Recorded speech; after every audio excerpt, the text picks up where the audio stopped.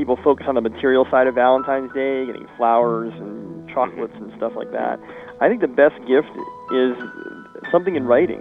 When someone expresses, you mean a lot to me, and what a person means, because you have to sit and you have to really put some thought into that. What a great idea. We could have a whole discussion just about the lost art of writing down your feelings and sending those off in a card or a note or a letter, and maybe we'll do that sometime down the road. But today we're going to talk about love and how we express it, when we express it, what builds it up, and what tears it down. Sex is a gift from God. It's an expression of love between two people, and it's also an expression of their commitment to one another. They're totally becoming one in a physical and emotional and spiritual way.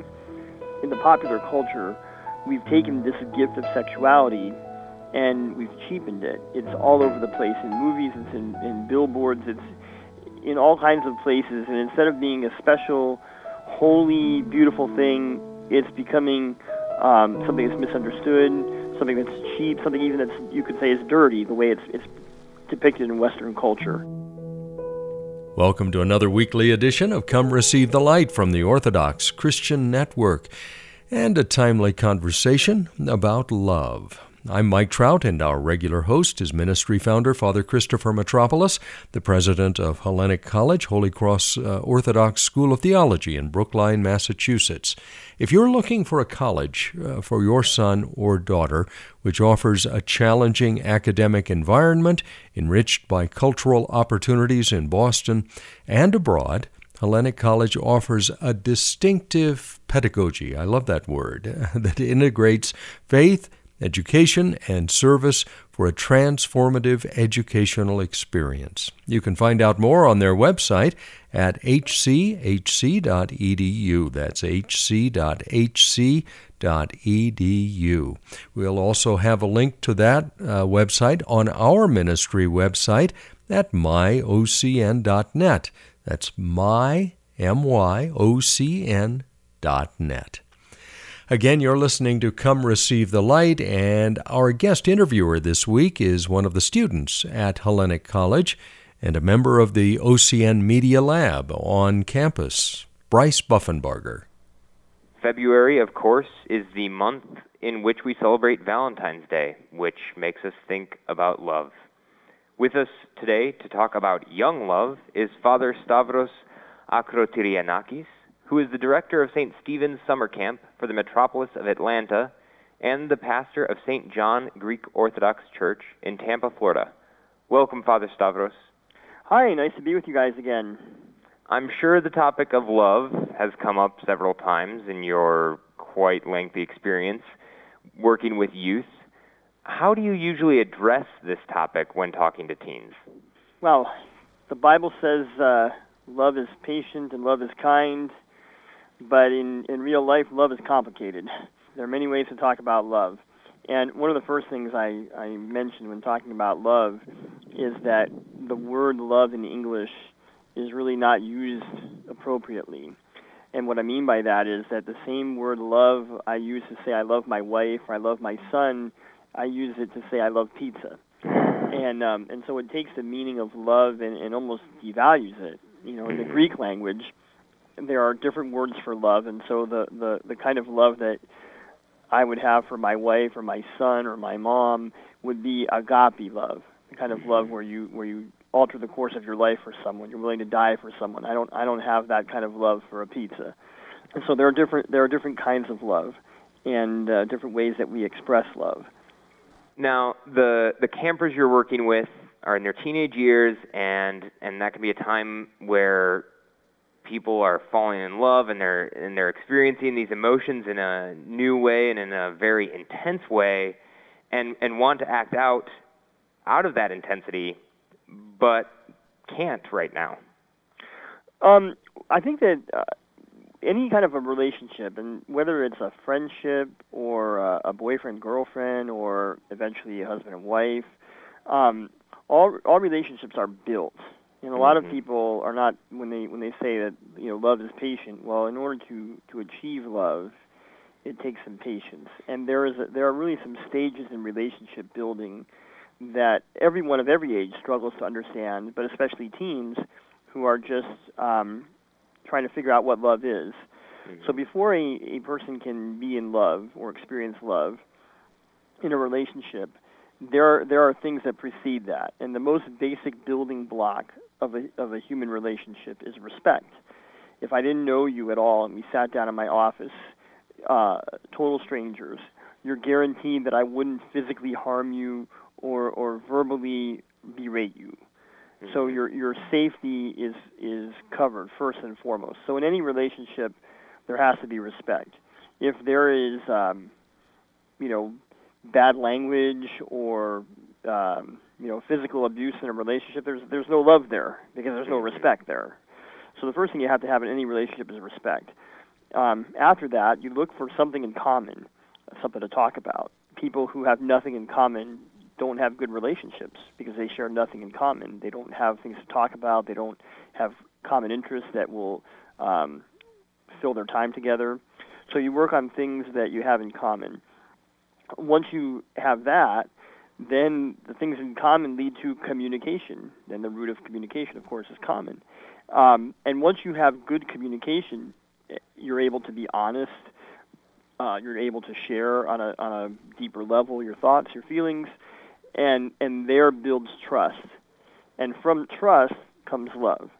And in order to have love, there's a couple things that you need to have. And again, this is for boyfriend, girlfriend, husband, wife, and even good friends. You got to have some joy. You can't have love in misery, so you got to have some joy. Love involves sacrifice. Love involves taking from yourself and putting on to someone else. So I take my time and I give it to you, or I take something that I'm having and I'm giving it to you. You can't love yourself because that's a conflict of interest. You can respect yourself, you can have confidence in yourself, but love is taking something off from you and putting it to someone else. And then the other thing you need to have in order to have love is vulnerability. If relationships remain on a level of, hi, how are you, I'm fine, how are you, thank you, love never exists. In order to have love, a person has to say, hi, how are you, I'm not doing so well today, I care, let's talk about it. And once someone shows vulnerability and is willing to minister to someone else's vulnerability, then you have the seeds of love being planted. Now, some of these things require a lot of maturity, and that's not something that all of us have, whether we be in high school or, are 13 or we're 31. So what is the purpose of dating in general, and especially for teens to be dating? Okay, great question. And, of course, there's a whole argument about when dating should start. The purpose of dating is to find a baseline of what we're looking for in a relationship. And the other thing is to learn some social skills that are needed in order to have a long-term relationship with someone. So you learn things like being committed to somebody, talking to them frequently, conflict management, how to confront somebody when they do something wrong, how to work through a misunderstanding. I mean, these are great skills that you need in order to have a successful marriage, and so dating is a place where we learn how to do those things. So to date in order to learn some skills and to figure out what you're looking for, that can be helpful. The problem is that there are other challenges that come with dating that make it very complicated when you start at too early of an age. Sure. I mean, one of those challenges being that in the dating relationship, you're forming this deep emotional connection. And with that emotional connection, there's the desire for a deeper level of physical connections. How do you encourage teens to wait until they're married to experience sexual relationships? This is a very, very complicated question. And it's made complicated by our now more lengthy lifespan. Centuries ago, and especially when the Bible was written, the average lifespan was probably in the early 40s, and people were getting married, when they were still teenagers, 15, 16 years old. And to this day, the human being is sexually mature in terms of the desire to have sexual relations when they're 14, 15, 16 years old. And so in centuries past, the interval of time between being ready and being able to do that in the context of marriage was just a couple of years, if that. And now, with people getting married in their mid to late 20s, even in their 30s, you've got a 15-year gap that wasn't there before. And so this is creating a really big challenge. So there are three dimensions to a sexual relationship. One is a physical dimension, one is an emotional dimension, and one is a spiritual dimension. The deepest form of love includes all of these things. And so if you're having sexual relations outside the context of marriage, there's nothing spiritual there. Now, backtracking for just a minute, sex is a gift from God. It's an expression of love between two people, and it's also an expression of their commitment to one another. They're totally becoming one in a physical and emotional and spiritual way. And the byproduct of sexuality, of course, is childbearing, although that's not the primary focus. The primary focus is on a husband and wife expressing their love for each other. In the popular culture, we've taken this gift of sexuality and we've ruined it. We've cheapened it. It's all over the place in movies. It's in billboards. It's in all kinds of places. And instead of being a special, holy, beautiful thing, it's becoming something that's misunderstood, something that's cheap, something even that's, you could say, is dirty, the way it's depicted in Western culture, especially in the movies, Hollywood. And it's made even more complicated by television sitcoms where they show people, or movies, where people meet and in very short order they're sexually active. Right. I mean, even if you watch a 2-hour movie and the movie implies it takes, a month or something for sexual relations to occur, well, in the span of your life, it's happening in less than a 2-hour movie. And so it paints the picture that this is something that has to move very quickly. So going back to the dimensions of this, outside of marriage, there is no spiritual dimension, and in a relationship where there's no real commitment, there's no emotional dimension either. And one of the things that's very disturbing in talking to young people is that I could understand if somebody was dating for a year and they said, well, I feel like I want to have sexual relations. I'm in love with the person I'm dating. That's not morally right, and please don't misinterpret. It's not morally right to do that. The church says we should refrain from sexual relations until we're married, but at least it's biologically normal. What is disturbing are people who meet somebody at a party and before the evening is over or before they know the person's last name, they're engaged in some kind of a sexual contact with them, because that's not biologically normal.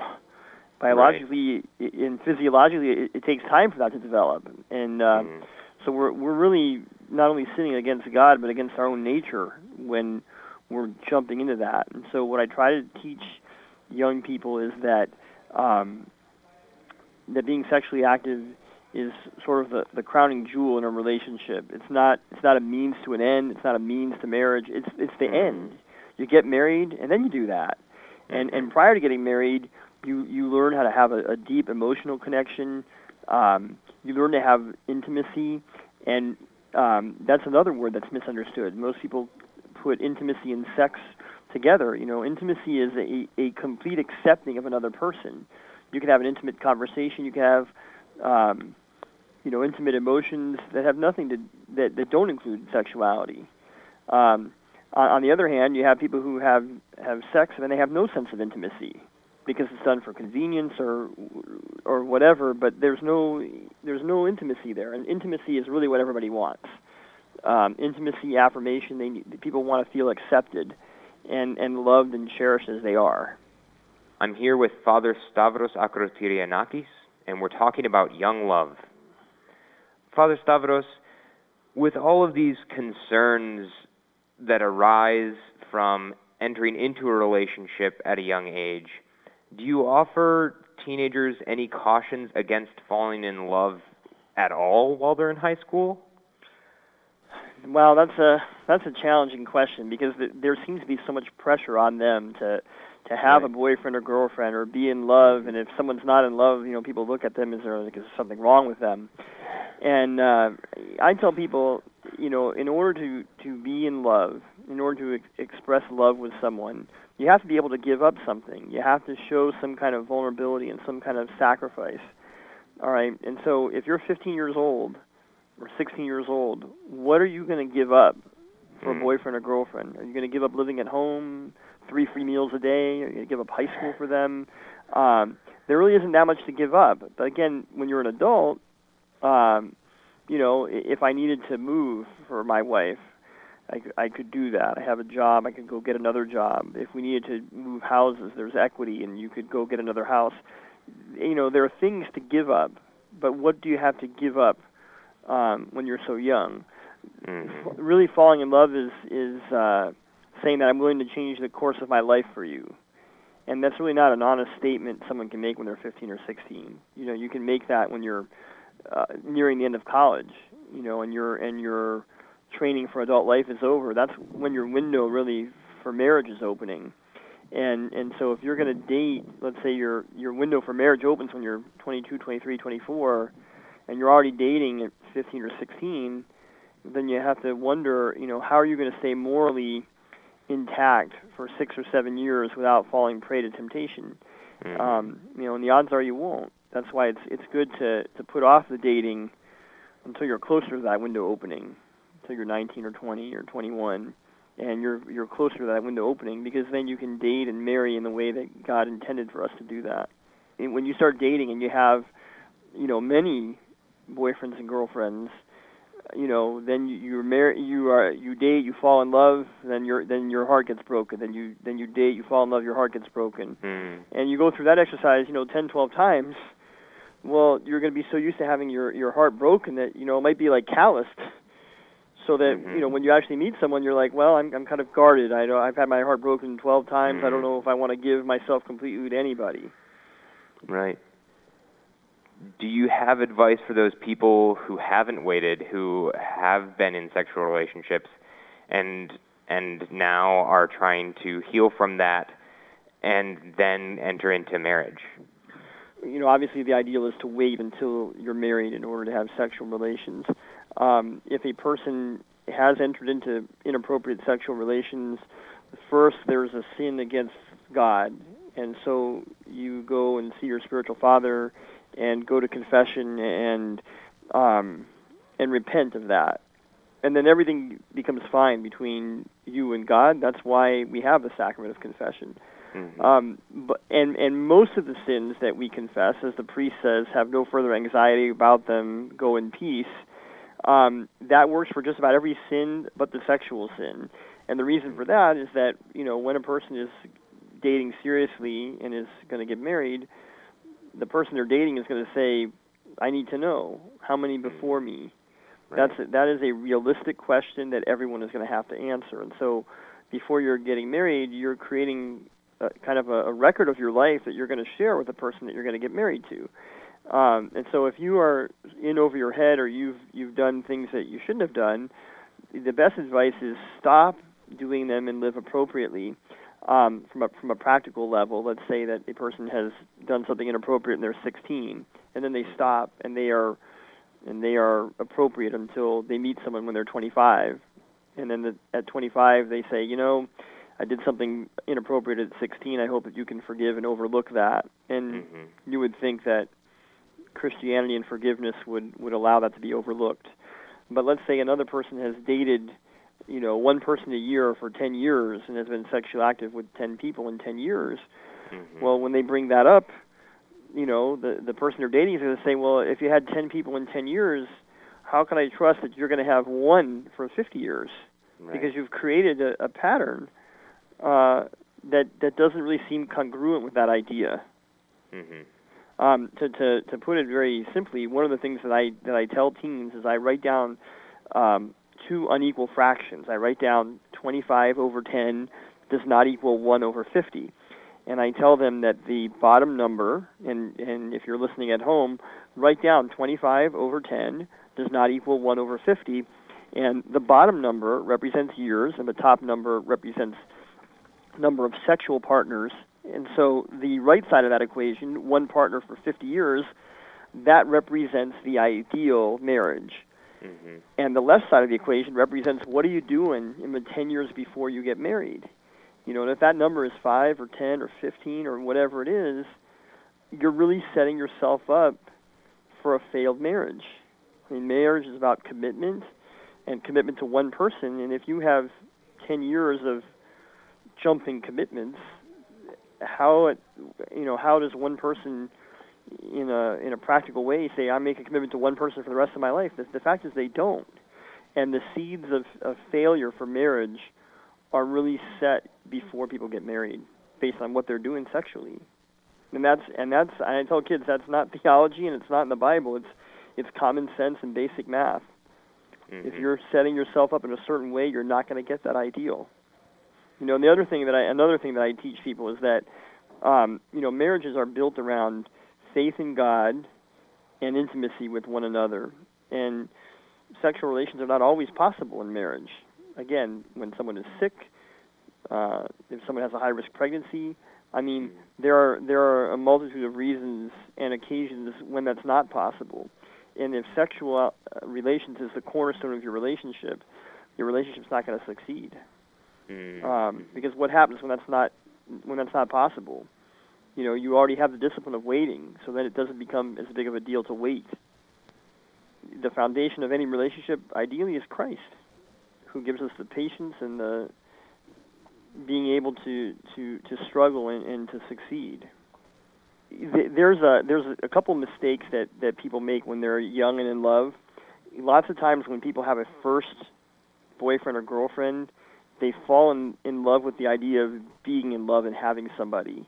Mm-hmm. And there are many instances where people stay in a relationship that they know is not right just because they're afraid of not having anybody.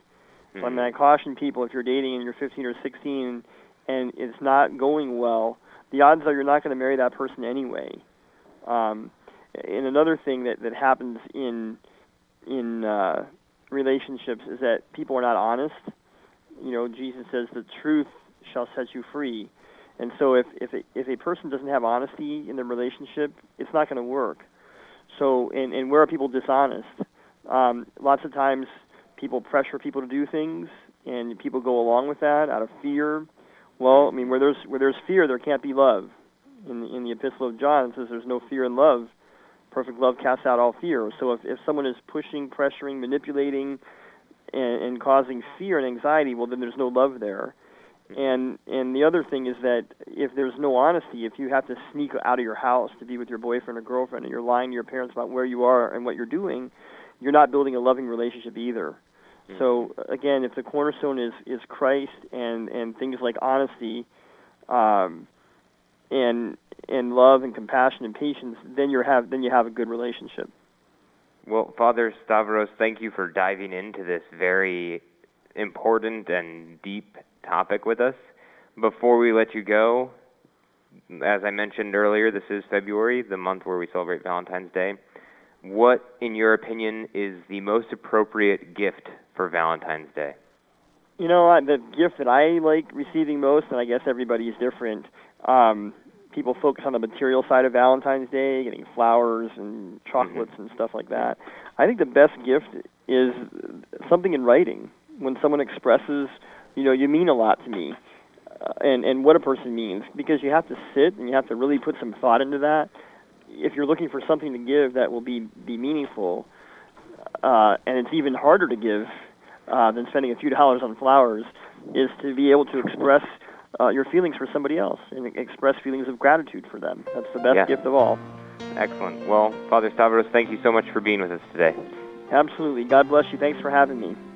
And thanks as well to Bryce with our OCN Media Lab on the campus of Hellenic College for handling the interview chores. If you'd like to share this interview with someone else, simply direct them to our website at myocn.net. That's myocn.net. Click on the Listen button on the homepage and then select Come Receive the Light, or CRTL.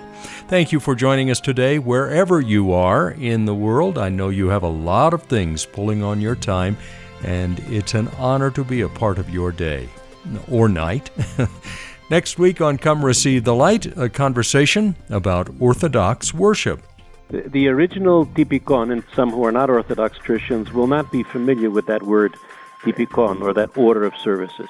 But the original was written in Greek by George Violakis, the head chanter, or the protopsalti of the Patriarchate of Constantinople. Yes. Why is that book so important to us, Ted? Because this was after the liberation of Greece from the Ottoman Empire, it's the first time that the church finally got together to create this authoritative document to outline and to stipulate the order of all the services. That's next time on Come Receive the Light, and I hope you can join us. In the meantime, remember to always have faith in what you listen to.